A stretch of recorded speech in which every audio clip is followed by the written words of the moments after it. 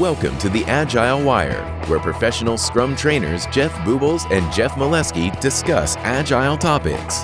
Now, here are your hosts, Jeff Boobles and Jeff Molesky. And we are recording. All right, Mr. Boobles, kick us off, man. All right, so this week on the podcast, we've got Troy Magennis. Troy joins us from Seattle. Troy's been an executive. He's worked with a lot of major companies and helped them with probabilities and forecasting and understanding metrics. And we were just joking about how he just loves data. So we're gonna dive into some of the details of that. So thanks for joining us, Troy. Thank you for inviting me. Yeah. So, Troy, we were talking before we got started here about this new course that you have. It's a free course, the Math on Flow. So, what's your goal with this course that you put out there? Yeah, there's a lot of material that explains some of the underpinnings of Agile and flow systems in general. And back in the late 80s and 90s, there's a book called called Factory Physics. And Factory Physics sort of changed the world of manufacturing because it gave people the reasons why setting up flow systems in production lines was a good idea. And our industry pulled on that a lot. If you look at Donald Robinson's work, Principal Product Development Flow and those sort of things, he's constantly referencing that book, but bringing it into our domain. So what I wanted to do was try and change the format of how we present that agile physics sort of mathematics of flow to a new generation. So of course we had to use video, and so I sort of decided that I would put up and record over time a series of articles and videos and spreadsheets which try and teach the underpinnings of a lot of what we profess as true in Agile. So, what batch size and utilization of efficiency and things like that, and why cycle time follows certain distribution shapes and what we can learn from it. Little things over the years I've had to explain one-on-one. I'm now trying to do a bit more efficiently and let people to just subscribe over time. And as I add more material, they will get it. Yeah. Boring stuff. No one's going to buy it, so I made it free. Great stuff, though. So when someone says, well, why do I care about flow? You're an executive. You've been an executive. How do you answer that question?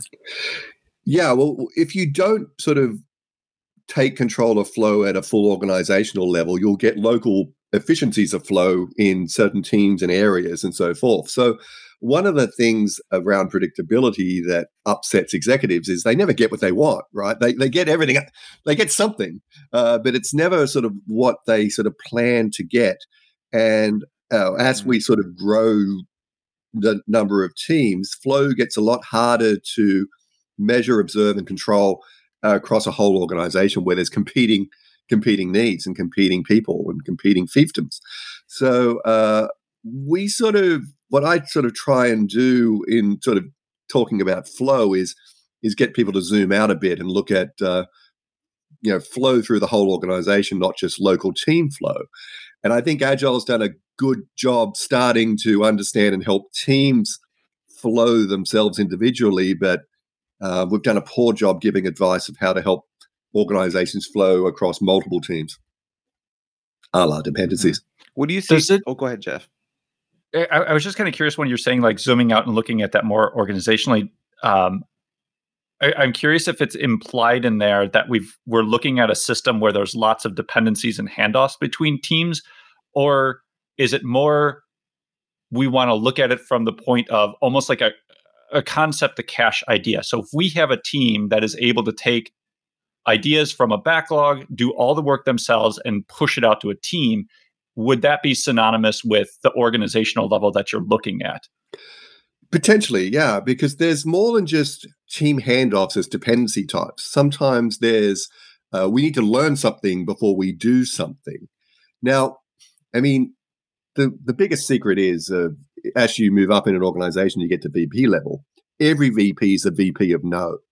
Because what happens is everything gets escalated to that point, and what you're really doing is just you're breaking an argument and sort of saying, no, we're going to do this instead. Now, as organizations grow and there's more things that they can deliver, what happens is you've got to say no to the right things and then explain it, because locally it seems like an excellent idea. So in zooming out, what you're really doing is you're trying to sort of say, as a company, although these are all fantastic things we should do, I need this one done earlier for a reason that may not be publicly known to you at the moment. We're about to be acquired. We're about to acquire someone else. There are sort of many things that you want to do. So I think dependencies to me is about sort of increasing the value density of what you're delivering towards a strategy and an outcome, not just all local, really good outcomes. I'm more trying to orchestrate a denser value delivery towards an intentional outcome. And that's not a shared outcome across all parts of the organization. So they argue about, and I mean, it just seems insane. What? You want me to pause that and do this? Are you insane? Like, this is an incredibly local, profitable sort of feature. And it is, but it's not sort of furthering a strategy as much of all. I mean, you think back to the Blockbuster executives, right? Well, we make our money from late fees and we make our money from setting up DVDs, like, let's keep our eye on the prize until it wasn't.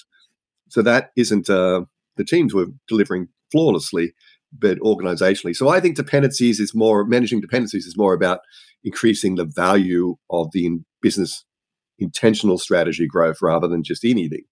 So we tend to boil that down to a simple point of, let's just make sure we do handoffs team to teams in a small, smoother way. Great, more power to you. But let's weigh in and have a way of understanding, given that you're a constraint, I want you to work on A rather than B for these reasons. And dependencies becomes a bit more of a asset. We view it now as being this big problem we've got to solve. But, what it's really highlighting is that we've got to expend our effort wisely. How are we going to do that? That's what I mean by zooming out. So really, I don't know. I'm going to reframe this in a different way. You tell me if you agree or disagree. So like, it's kind of a balance then at that point between a little bit of predictability of delivery, effectiveness and efficiency. And you're making those trade-offs inside of the organization, but hopefully strategically, like you were saying, towards whatever goal or strategy you have as a product that you're trying to deliver to your customers. What are your thoughts on that? The way I reframe that? No, I like it. It's true. I mean, we get down to predictability. And I think what your job is to not blow the whole company based on any one decision that you make, right? So you've got to take smaller bets to make sure that you can get in the direction. But even there, you can't be certain it's going to work. So you just got to be somewhat sure this is the best bet we can make at the moment with the constraints we have, and put effort into solving the constraints. So I see that as strategy. I see strategy as being, we want to do something, but we're unable to because we're structured in a certain way. That's my problem to solve. Hopefully before it becomes the inevitable end. How do you help clients see that? Because a lot of times people think of good decisions based off the outcome, right? And sometimes you took a real low probability bet and you got lucky. And so and sometimes you took a really high probability bet and you didn't get luck, you got unlucky, it didn't hit. So how do you help clients to like realize that and make, better bets? Yeah, I think in our industry, the positive stories of small bets that turned out well are already covered in the press. They're very rare, and they sort of we have a lot more counter examples than pro examples of small, low probability bets turning good. We're very much in the reversion to mean zone where everything's a toss up, where pick your backlog by tossing a coin is probably going to outperform even a large amount of analysis. But your job still is to help people understand why they're doing things, so it's not just you making that bet alone. So now we're increasing the odds of it being a correct bet because we're drawing upon the group consensus and understanding, and hire people who disagree a lot to make sure that you've got the counterbalance of you going off half-cocked thinking that you've got all the right answers. That doesn't happen, even Okay, this may need to be cut. But, if you look at Elon Musk, he acquired Tesla. He didn't start the cars. He acquired the company. He acquired SpaceX. He acquired them once there was some chance of it being successful. So he's not that renegade going out spending his money on very high risk projects. He acquires companies once they've proven it's possible to do and more likely than not to occur. He gives the illusion as if it's all just sort of spontaneous, but it's not. And I think that's sort of, if you want to stand out, that's the way you do it. You take credit for it after everyone else has done the hard bits. And that's how you get ahead being an executive. But, be under no illusion, we don't hear about his failures as much as we hear about his successes. Yeah, I just rewatched your 2018 Agile keynote, and like I love it. I find it inspirational every time I go back and listen to it. And there's a lot of different topics that you hit on in there. I've got a number of things that I would love to get to at some point if we've got time. But you were just talking about those biases that are inherent in when we're making decisions on things, and in particular survivorship bias, right? The things that survive, we give undue weight to when we're trying to make decisions on. And that is, at least that's what I was hearing in the example that you were just talking about with Tesla. Is like we only see the successes that were survived, and thus we give them more weight. Another great example of that, and my wife would kill me for using this as an example, but like she loves crime junkies. All right, yeah, right, exactly. I mean, my wife does too. Should we be worried? Should we be concerned? I mean, the Google history says how to hide a body. Should we? Look, I don't think I'm worth that much. My life insurance plan isn't that high. Good strategy. But to her, all the doors are locked at night. The security cameras are on because her mental picture of the world is crime is everywhere and we always have to be prepared. But that's because that's what's kind of fed into the system, and that's what she gives preference to when making decisions on things. And I think it's a fun thought experiment to think about, like, what are the biases that we have when we're making decisions, and what are all the other influences that if we took a step back, and that's why I think data is a powerful thing. Like that was one of the other things of data plus conversation. But what can we remove those biases for when we have empirical data to be looking at and help inform the decisions that we want to be using to make decisions moving forward on. Yeah, I agree. And my wife calls that what you sort of said, we'll be murdered in our sleep. So yes, the doors are locked here as well, just in case anyone wants to come around. But yeah, I mean, exactly. We decision making is and always will be imperfect. And the biggest tool in the toolbox for solving that is by having a diverse group of people agree on something, or at least give you all the reasons why it won't work.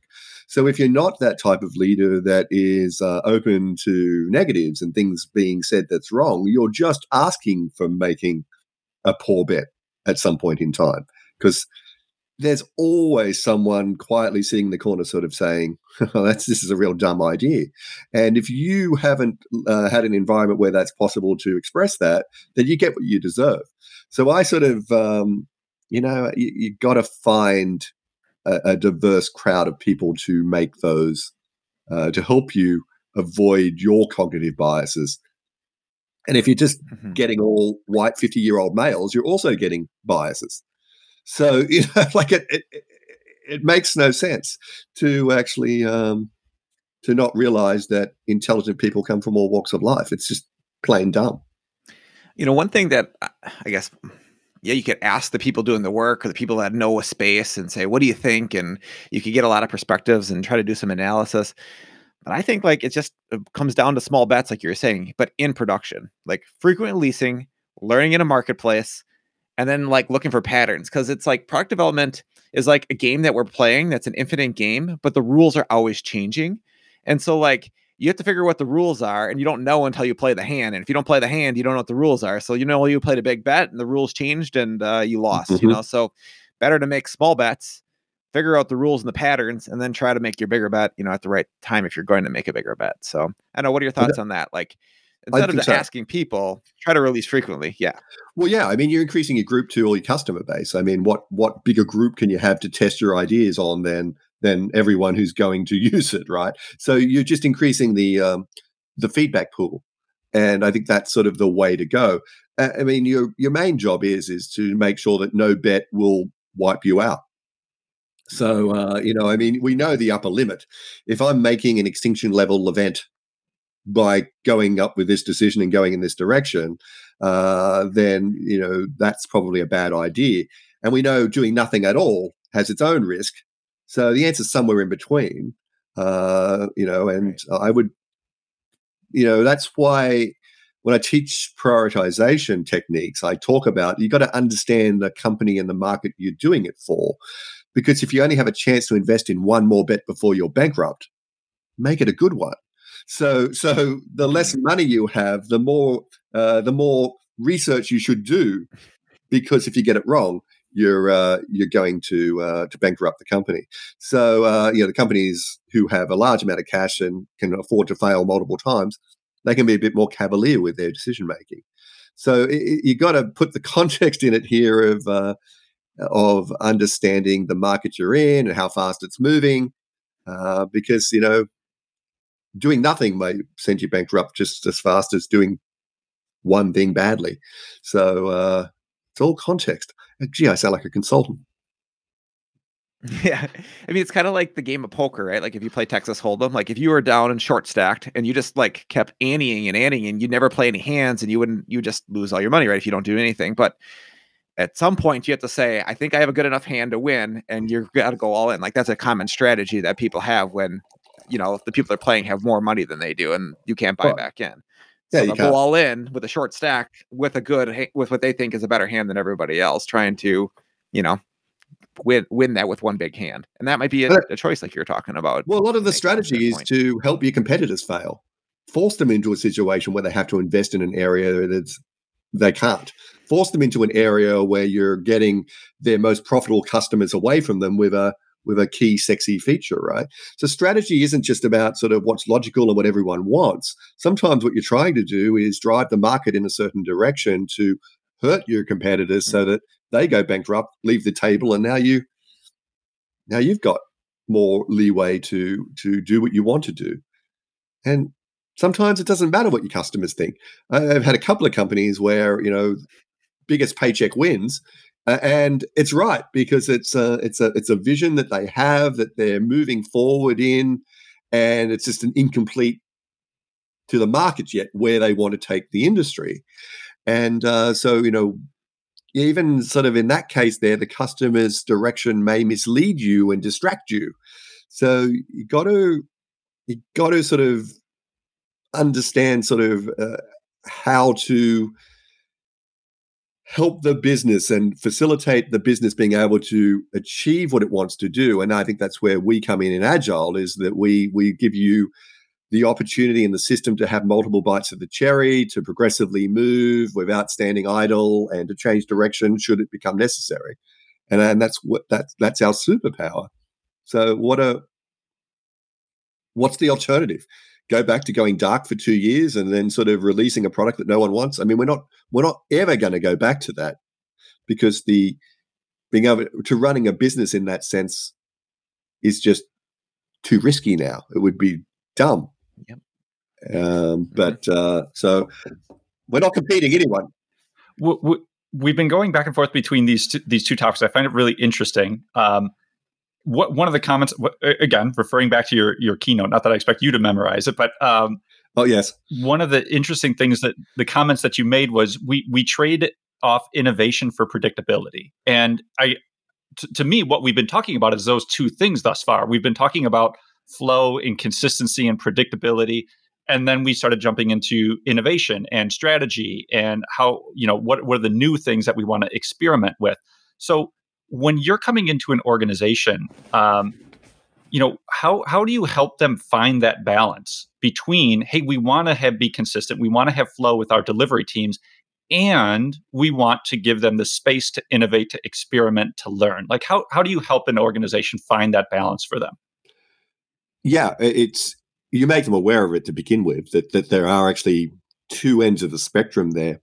And there's an agile coach, not an agile coaching, there's a coaching instrument for executives and behaviors coming out of the psychology world called polarities. And polarities are that whatever behavior you use, you can overdo and underdo. So say you were going to run a marathon, you can train or rest. And there's upsides to training. You build muscle, you build endurance, that's great. And there's a downside to training too much. You get injured, you pull muscles, you get, and then resting. Yeah, okay, your muscles recover and you actually have the ability to stay feeling well. But the downside of too much rest is you're actually not building endurance and you're not going to be able to run the marathon again. So what happens is people constantly oscillate between too much and too little. And our job as coaches is to help them understand when they move into the downside of any one of those extremes. So if you only did innovation, what would be your early warning indicator that there's too much innovation? Well, we're not sort of dealing with our current customer needs. We're sort of adding features that have very low uptake, and then I try and help them put a metric on. So if we find that the people don't move to the next version of our product within 3 weeks of its release, we've probably released something that our current market didn't want. So maybe our innovation is moving too far. And then on the counter side, if we just look after our current customers, how could we tell that we're doing too much of that? And they might say, well, we start losing our current customers to a competitor because of one or two key features. So we get more. And when you lose a sale, you do a sales objection. Why did we lose you? Why didn't you buy from us? Just if we can buy 5 minutes of your time and send you a Starbucks gift card, tell us why you chose the competitor. And they might say, because they had this feature that you don't have. So now you know that you're under investing in innovation. So I try and help them set some very simple, easy measures that have a binary answer to them. Once we start losing the defect rate is more, the defection to the competitor rate is more than X percent, we're going to stop and reassess our strategy and maybe increase the investment in new innovative features to get back to parity. Stuff like that. So, but it starts with making them realize there's a where there is an or constraint, we only do innovation or we only do sustaining work. I help them understand that our job is to slide the lever somewhere between those 2 points and how to tell. Mm-hmm. So I tend to coach on metrics, not just on the performance of the flow, but how to detect where we're overdoing a metric. Because you can do any metric. You can have 0 defects. What would you do? Well, stop writing code would be the easiest one. No more defects are going to be introduced, right? Maybe right. Sort of spend another 6 hours sort of testing on my machine before checking in. All that sort of decreases your ability to deliver fast. So even things which seem to be obviously that you should try and strive for have a downside if overdone. So I spend a lot of my time trying to help people solve those dilemmas and make them do a bit of each. And the job is to pick where on that bit of each. Without necessarily asking you to, give away the secret sauce if you've got some, but do you have kind of like the Troy Magennis go-to metrics? Like when you go into an organization, you're looking for cycle time, flow, you're looking for value delivery. Like, do you have kind of like your go-to set of metrics that if this organization isn't looking at this, this is where I start? No, I don't have exact metrics. Like I have my favorites, but I view performance as being this 6-way tug of war between competing needs. And I'm going to try and remember them. Sort of, sure, you want to do things fast. So you want your cycle time to be low or your lead time to be low, right? So there's an element of moving fast. Mm-hmm. There's an element of moving a lot of stuff. So throughput or velocity, that stuff is moving. Now, whatever you measure depends on what level in the organization you're looking at. So it might be stories at a team level, but it might be features at an org level. It might be products at an even higher level than that. So we got speed and we got the amount of stuff you do, a quantity. And then we got the consistency of that quantity, because it's no good just doing these big bursts of, we got a heap done. Oh my God, we're exhausted. Oh my God, we got a heap done. Oh my God, we're exhausted, right? So that's the variance of how much you sort of deliver. And then you've got how well you're doing it. Is it what you're releasing? Are you having to roll back production all the time? Like, don't tell me you're really a high-performing org because you can deliver a lot really fast, really stable, but you broke production every time you did it. That's no good. So they're the four main flow metrics that you got to get a control of at all points of the organization. And it matters less what metric you have there and more that you can spot where by saying do things faster and do more of it with impacted quality, or by sort of saying, let's just do quality that you've impacted cycle time. And it's about helping the team see where they've made unintentional trade-offs, or you as an executive have forced them to make a trade-off. And the other two that you've got to make certain, because they were the four that Larry Mascheroni and everyone come up with in the early days of the product software performance index. But I found you could do all those really well and still fail as a company because you weren't releasing what people wanted. There wasn't a value metric, a fit for purpose sort of metric. And then I thought, oh, okay, now we're done. There's 5.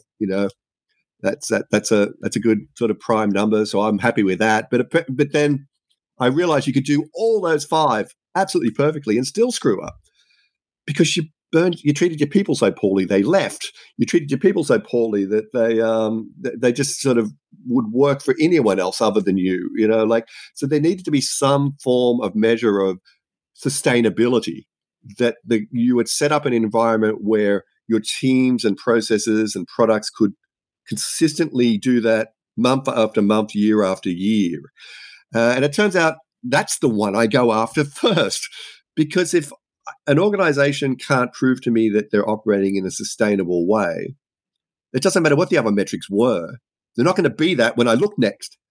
So if I can't go into an organization and make sure that they're operating and managing their product development organizations in a sustainable way, I can't use any of last week's metrics to forecast. I can't use any of last week's metrics to make any coherent decision about how I should structure or organize my teams. It doesn't matter because they're not going to be there and they're not going to be operating the same way by the time I need them to be. So I start with sustainability. I make sure there's a way that the company understands how they choose the work they're doing. That's my value metric. And that can be as simple as, this is what we said we were going to do and this is what we delivered. Why aren't they similar? What have you done wrong there, right? Or it could be the ratio of innovation versus sustaining features, something that sort of shows that they have a handle on the metrics. And then I go after the traditional flow metrics to make sure that now we're able to put work through that system. Because if you're not choosing the right stuff, and if you don't have a way of making sure you can continue to deliver that stuff, I don't care what flow metrics said you were doing. So I start with those first two and then move on to the traditional flow metrics to make sure that the organization is moving stuff. The other one, the category that I look at is like unrealized value, so market share. So imagine you're Netflix right now, right? So Netflix has, I don't remember the exact stats, but it's like 70 million accounts in the US or something like that. And there's like 130 million households, they figure, something like that. So pretty saturated at this point through the pandemic. So what are they going to do? They're going to keep adding new features. We're just going to love it as users. We're not going to drop it, but they're not going to make any more money. And if their goal is to make more money and have more margins, and they want growth, well, that's not going to do anything for them. So what they need to do is say, well, what else are we going to do? Well, we can't capture this other area unless we do something else. Maybe we need to have a tier for ads, and that's going to capture that last little bit. Or maybe we need to get into gaming because that's a whole nother market area.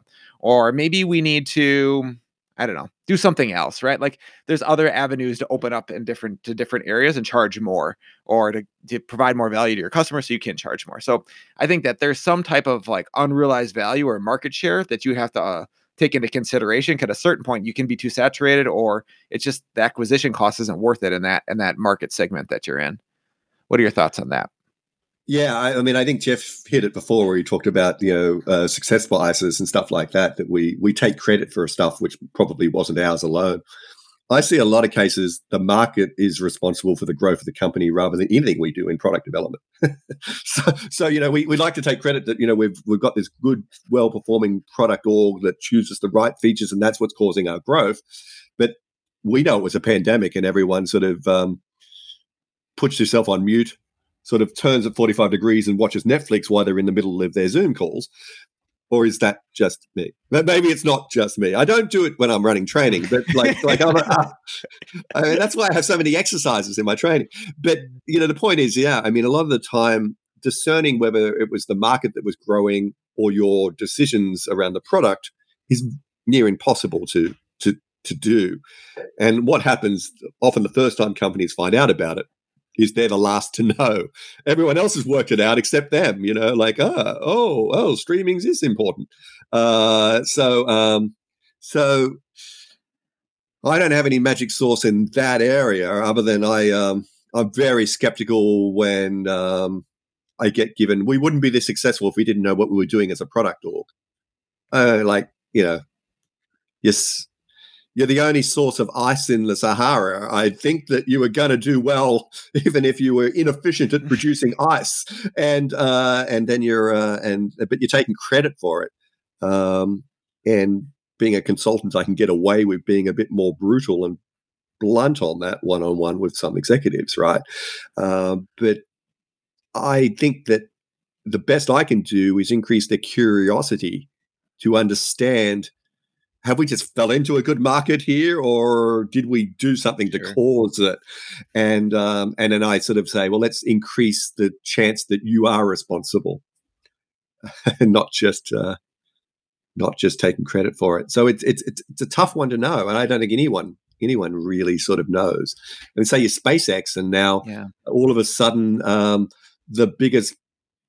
the alternative supplier of sending astronauts to the ISS is suddenly sort of now under sanctions.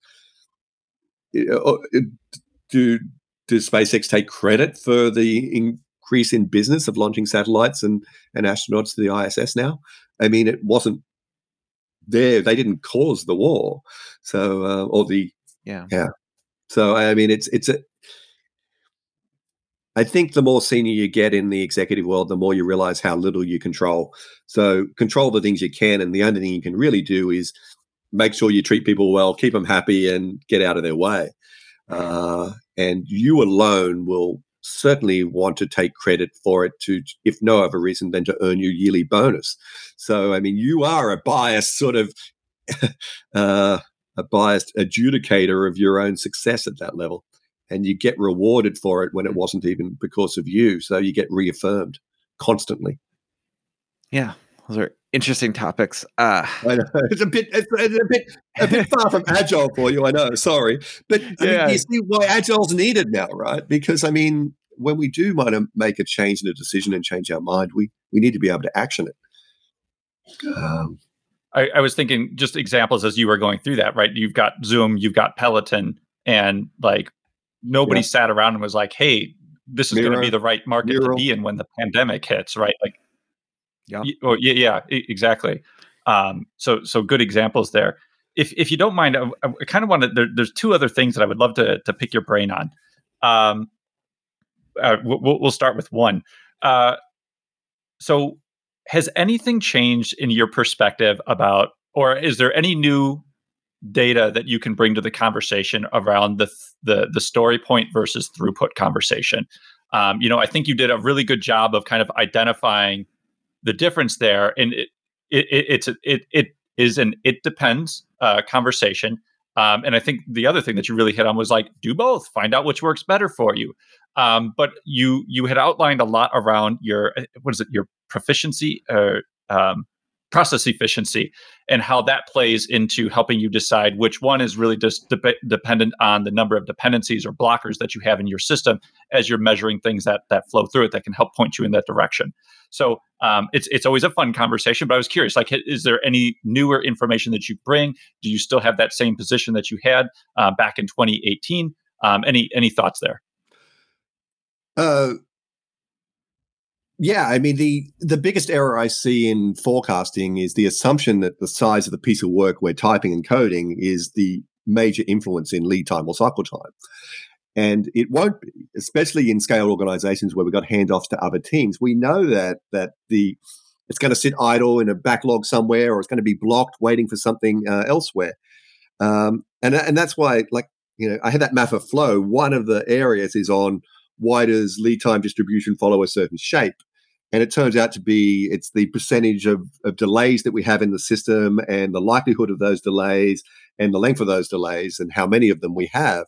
I mean, we're in a very delay-rich environment in software development. And of course, if you zoom out right to it's an idea we want to build to delivery, that's going to be even more delays than at a team level. We've committed to doing it. We're going to do it, and we've done it. So at a team level, the size of the work probably will be a better indicator of lead time because within the team has chosen to do it because they know they can do it. They're doing it, and it's done. So at a team level, the size of the work will be a better indicator as long as work doesn't sit idle for long periods of time based on external dependencies and so forth. But if you zoom out at a multi-team level or an organizational level, that's absurd. It's absurd to think that that any one team cycle time will be an overly large influence of how long it took to deliver that piece of work. And most of the time when we're doing these upfront forecasts, we're doing it with multiple stories at a time. So, we've got to do this feature is 15 to 25 stories worth of work. So as the story count grows, the more error you would introduce, assuming that story size played a pivotal role in lead time. And the thing is it's not when we're not using size, we're taking a bet that the size distribution within our backlog sprint after sprint stays relatively stable. So in other words, if you're doing if you're all of a sudden you're doing all really simple pieces of work, really small stories, maybe one big one, and then all of a sudden you shift to doing 100 huge stories and one small one, your forecast is going to be wrong. But that very rarely happens. We often sort of have a backlog has a distribution of a small, medium, and large pieces of work in it. And it's that distribution staying stable that we're taking a bet on when we're ignoring size of individual items. But that is a far safer bet than assuming that work isn't going to sit in another team's backlog occasionally, or that we're going to get blocked waiting for a test environment. And it's the delays that are unrelated to the work item itself, which are the paper cuts in our industry. So no amount of sitting down and analyzing a story and looking at it will tell you that there's going to be a pandemic and your teams are going to have to work remote. No amount of analyzing a single story is going to tell you the fact that your test environment, you're going to have to go back and fix log4j across 100 machines, right? I mean, these things, it's the things which are unrelated to the thing you're looking at, which are the delays which cause our cycle time and process efficiency to be so low. And it's not low, it just is. That's just the process we have. I mean, even in a factory sort of setting, they have storerooms of raw materials before they manufacture it. So if you're looking at from when the raw material arrives to when a finished product goes out, their process efficiency, in the manufacturing world, your lean, which was deemed to be exceptional back in the 80s when I was around, right? That's 30%. So we're only half of what manufacturing and factory people would be proud of in process efficiency. So our 5 to 15%, which is typical in our industry and software processes, is actually pretty damn good. I think that's because of Agile and the way we've sort of adopted it. But being 5 to 15% means that if we assume that the size of the individual item played a role in the cycle time, we'd be wrong, and we are wrong. So if you want to take a safe bet, start with throughput and counts. If you want to be a bit more accurate at a team level, go forth and do velocity and points. but never ever expect those points to be a good predictor at a multiple story level forecast. They add more error than they do accuracy. I want to double tap on something you said inside of there. We're in a delay-rich environment, and I'm curious. Do you think that's because of how we structure our teams, our organizations, or is it just because we're in a complex environment, solving complex problems, or do you think it's something completely unrelated to that? I think it's a bit of both, right? I mean, and there's always context. If you're in an environment which is trying to do something that no one in the world has ever done before, then you've got to expect the delays based on learning something. We got to spike this, or we got to test this, or we got to choose or do some research on that sort of stuff. But if you're on version 134 and you're still getting stuck based on getting clarifications around requirements, that's a problem to solve, right? What do I think about this question is our tool vendors have completely screwed up. Because if we look back at what has happened in the manufacturing world, in the lean world, it was all about managing the delays. If you look at what we've done in the agile software world, it's all about managing status and where it is. And what we really want data around is where it's not moving. So what we should be in the business of is vividly trying to find the reasons work isn't flowing unnecessarily. So it's not, don't count your planned outages, you count your unplanned downtime. You count all, because you may take an environment offline to refresh it. You've still got other traffic going somewhere else. But it's the same thing with blockers. There are good blockers and bad blockers. And I think that's where we need to be looking at. If it's avoidable and if it's just sort of something we should go after, we should get some analytics around where work is stopped. Then most of the tools just give you a flag. Oh, it's blocked. Cool. And then everyone, what are we having for lunch? Oh, let's go have a cup of tea. And then they forget it's blocked. So no one ever puts any sort of urgency in fixing it. I mean, there's another stuff there, and you choose whether this goes into the final podcast or not. But I have a whole product called Blocked App, BLOCKED app.com. And it's free, but what it tracks is blockers.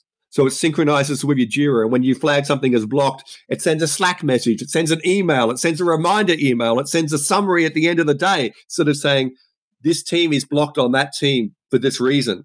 And this is the urgency of it. Because what I find is stuff gets blocked and our tools don't place any urgency on getting it unblocked. And we say manage WIP. Why is WIP high? Well, it's because I can't make any progress on this one. Why not? Well, legal hasn't signed off on the privacy statement.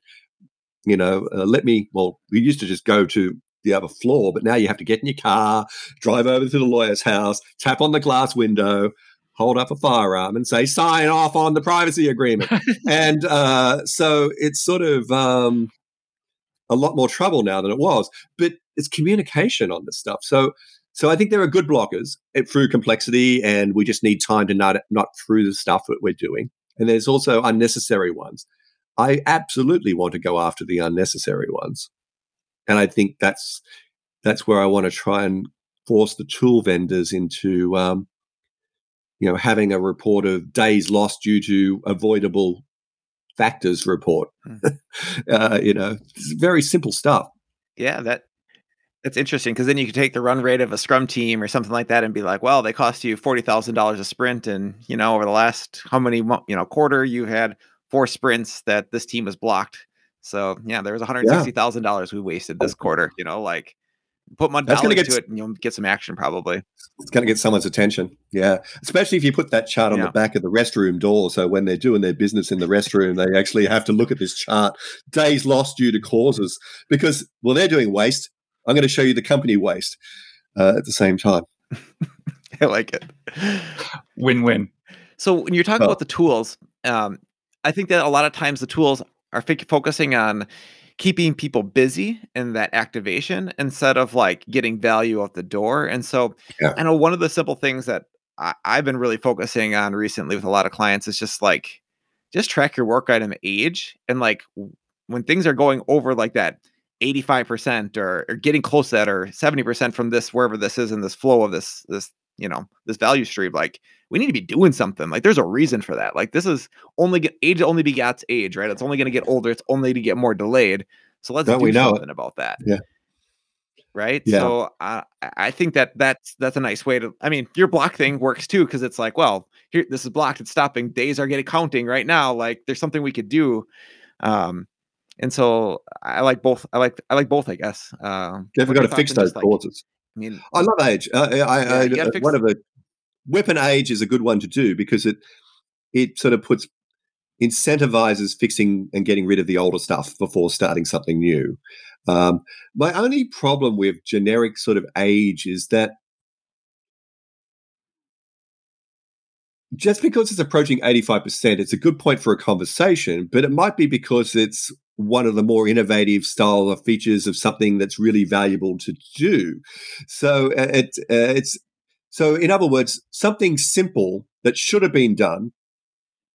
If it's at 85th percentile, that is far worse than something incredibly difficult to do being at the 85th percentile on age. And I don't want to have so I want to make sure that the things that were simple and the types of work that we do as our bread and butter have a different age threshold than the things which are highly innovative and risky and difficult.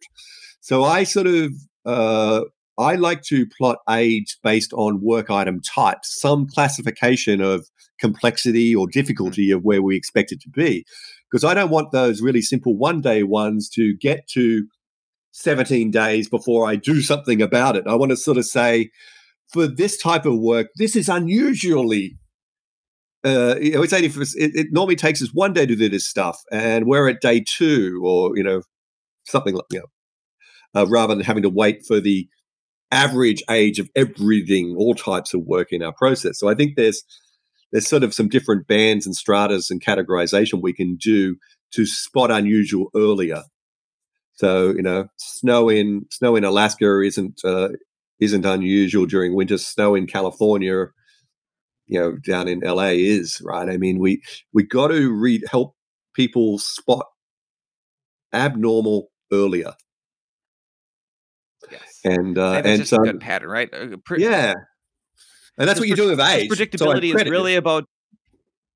Yeah, and because that's really what predictability is about, right? Making better decisions earlier. Like that's all we're really after. So how do you know when something's aging unnecessarily, when something's sitting and just delayed and it could be unblocked very easily? Like those are just whatever your system is, like finding those indicators is really Is valuable and then important. focusing on that. Not on like, hey, we need people to work harder because now this thing's, past the Well, 85% in a level. well, Like that's it's never really that. no, and a lot of those people, even that simple one day story that went long, could be blocking a whole team from making progress on something else, right? So it's a more complex flow environment that we're dealing with here. So a delay on on a very simple story could be the cause that if you fixed the reason work gets blocked in that way, you unlock a whole heap of extra value delivery that you otherwise wouldn't have got. And that's the exciting stuff I like helping people see is, Mhm. all right, so sure, I mean, it's only a day longer than normal, but that day longer than normal meant you missed the window to get into this team sprint, which meant that there was a 2 week delay on their side, and we sort of again we get these paper cuts in our flow. So these really insignificant and avoidable blockers just start disrupting and making our flow turbulent, so that it becomes impossible to predict what we're doing. So if Mhm. you want to use points and velocity, start dealing with those small reasons that flow gets disrupted, because that's what's causing it to not matter, because it's sitting idle in that other team's backlog for 2 weeks. I don't care if it's a small, medium, and large. It doesn't matter anymore because it's had a 2 week delay sitting still. Ferrari in peak hour traffic. I don't care what speed it could do if it was moving. It's not moving. So that Ferrari and my little Corolla is actually equally performant at that point in time. So a better predictor of how long it's going to take to travel a distance is the time of day you're traveling, not what car you're in. So I have to ask you, Troy, we talked about your keynote a couple times here, and every time the keynote comes up, you make a little bit of there's a facial reaction that comes on for the listeners that are out there. And so I got to ask you, what is that about? Like, why the reaction? Oh, I mean, those keynotes are hard. I mean, I just at the start of it that, in the early days there, when I finally told my mother that I was getting married, she looked stunned. She said, "I thought you were gay. You never like you dated. Like what did you do?" And the point is that I probably wasn't. I'm probably severely Asperger's or autistic. But back in the 70s, that was not really sort of diagnosed, right? So standing on a stage with that many people around, having to make eye contact and try and keep a cohesive, coherent thought. But I can't do it in this blog podcast. What was the chance of me doing it in front of that number of people? So that a lot of the time, I think, if you don't do those sort of keynotes all the time, it's an out of body experience. So I don't remember what I said. Like I have the slides and I'm told there's a video, but I'm never watching it. Like, are you kidding me? So, I mean, there is I drew on a lot of people's experience there. So, I grabbed people and said, what are the messages you think we need to get out about this stuff? So Cat Sweatle was pretty much, we were up till 2 a.m. the night before finishing the slides, but paring down 300 down to 50, sort of. So that I felt the pressure of that because, it was one of the first times we got the Agile Alliance to take metrics and data as a serious topic that was worthy of a keynote. And I didn't want to blow it. And I had to make it relevant for a group of people I don't have the same views as. So I'm not the agile coach that, how to run a good retrospective. Like, where's the data? If there's no data, I'm not turning up to the retrospective. So attach the data to the calendar invite and I'll be there. But, so that was a difficult topic for me to talk about to that group. The fact that now people like you are all enthusiastic about it and you're doing your ProCam stuff, Jeff, and stuff like that on metrics is a huge shift in the industry that wasn't there 10 years ago. We were we were still sort of like we were still very raw on the use of data in our world. Yeah. So I don't know. Yeah, I mean, Jeff, what did you give me out of like a 4 or 5 or a 6 out of 10, maybe?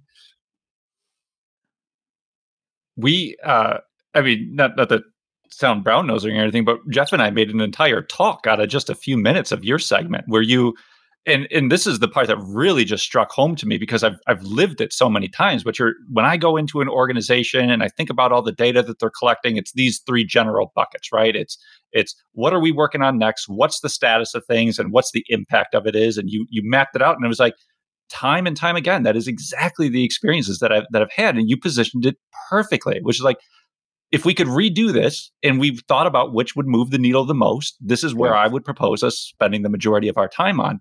And literally just 2 weeks ago, we didn't talk about it, but I'm a product manager at Acorns, and I had them watch, a segment of your talk, and then I showed them the Monte Carlo forecasting tool that you have on your website.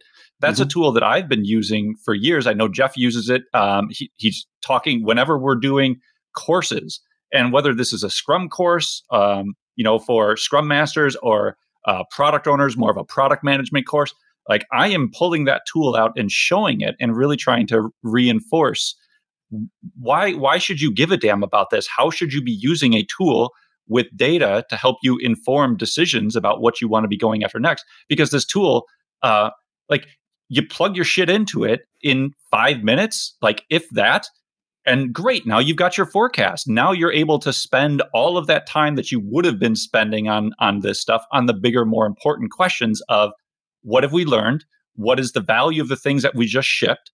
And how can we use that information to help influence the next stuff that we're going to be going after? So, I mean, I give it nothing short of a 9 or a 10 on a scale of 1 to 10, honestly, because I really think it's that valuable, the information that you were putting out there. And, that's actually one of the top questions that I had for you is, you talked about measuring the value of outcomes, or measuring value, measuring outcomes. And as an industry, as to what you were just saying, like, I feel like we're making solid progress in that. That has been a drum that I've been consistently hearing for probably the last 4 to 5 years now. And when I think holistically, I think your keynote was one of the first times that I really started to hear that message. I know Daniel Vicante has also been very animate about this, talks a lot about flow. Jeff and I are both big fans of him. But I feel like that message is being received. And at least personally, I'm starting to see changes in the industry overall. Are you seeing the same thing? Do you have a different perspective on how we're transitioning to that? No, I see the same thing. I think now it would be ludicrous for any, there is a lagging indicator that the market has adopted something, and that's when the big consulting firms start teaching it. So if you look at what sort of the larger consulting firms are now teaching, they're teaching outcomes in Agile. Yeah. So we know that it not only has it been received, it's being purchased. Otherwise, they wouldn't be offering it. Our job is the things that we do better than the big consulting firms is we make it practical and actionable. Their job is to create the PowerPoint decks that teach the reasoning and the problem case for it, but they won't ever be successful in delivering it. So that takes the whole industry to start building the techniques to do that. And I'm starting to see more people asking for that knowledge. We're still a bit wrapped up with trying to understand how to scale. So I think even if we did choose to do the right things, are we able to get those things done? There's still a bit of a gap there. So I think we need to increase our ability as an industry to, should someone say this is what they want to do, can we do that thing, not just something else based on availability and capacity constraints that we have? And then setting outcomes will have an impact because we'll be choosing work to further an outcome.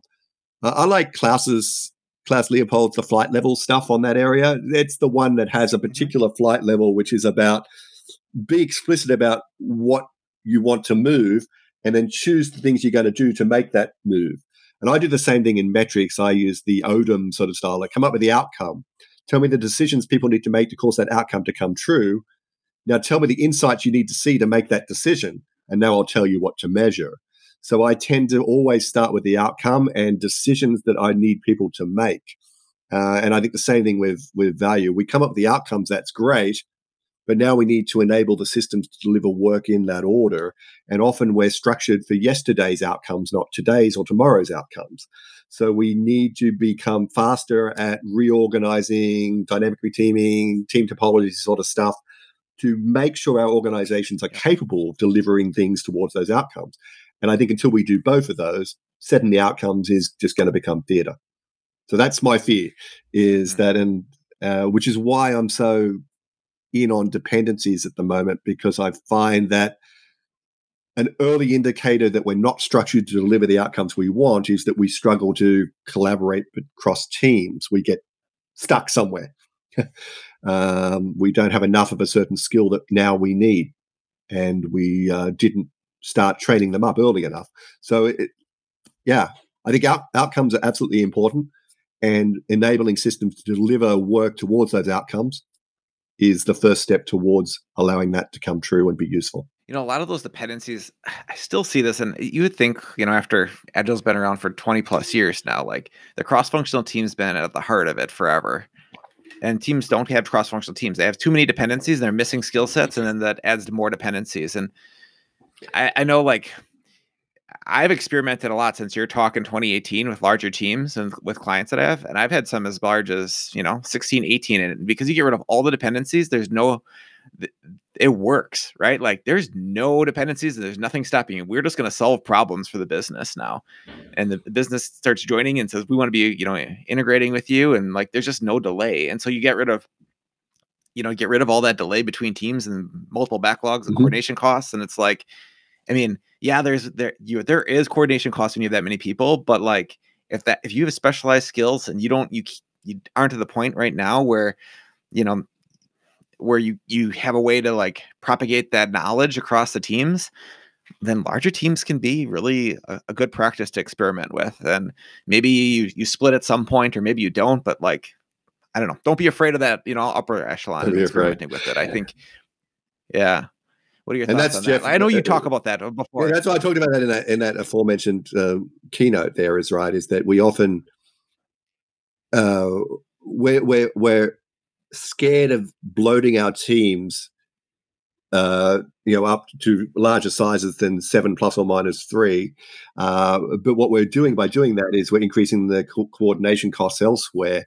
And maybe that problem of larger team sizes isn't as big as what we were paying dividends to. And that was one of the, the inhalation moments during the keynote.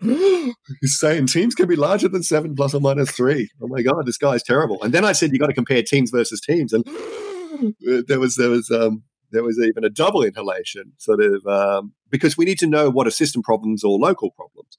And larger teams, if you look at the data, and I presented it there, is that there's a very small, like 3 or 4% difference between 7 and 15 people on a team as far as performance across those 4 flow measures I mentioned earlier.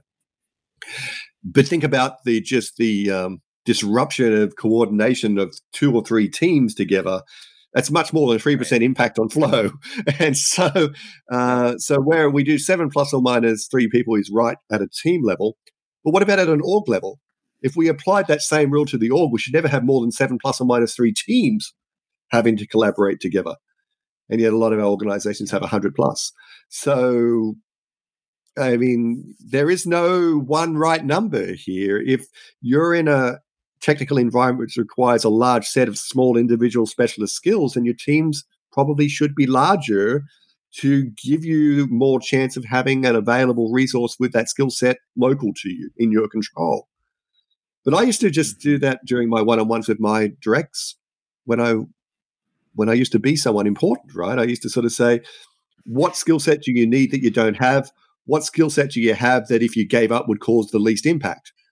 And I would just do speed dating rounds. So day in, day out, I'd have one-on-ones with my directs, and I would sort of say, well, you need a designer. Well, Jill said she has a designer that she could loan you if you could find her a tester. And I know Jack has a tester. I'll do that. So we were helping people find the right homes temporarily to solve constraints that were emerging based on new types of work we were choosing.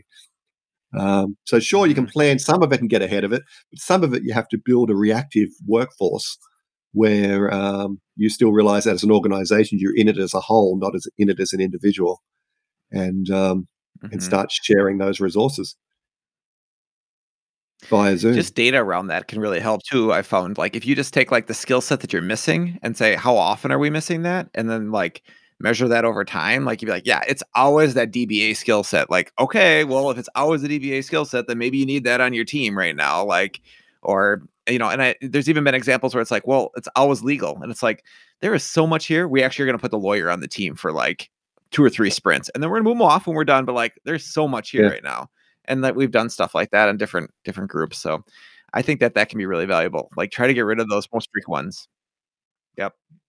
It's smart. All right. And like, I mean, that should be the job we're doing. Not arguing whether points or counts are better. We should be dealing with these sort of bigger blockers and objectives to flow. All right. Well, Troy, thanks for this time.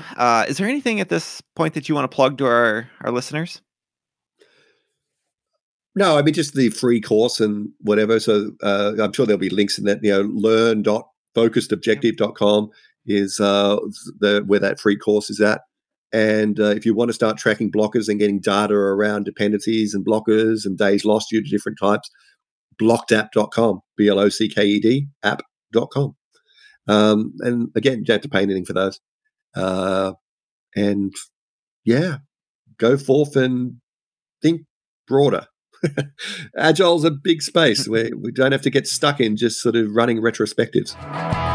Thank you for listening to the Agile Wire. We are consistently inspecting and adapting ourselves. We would appreciate feedback at feedback@theagilewire.com or on iTunes, Spotify, or Google Play Store. See you next time.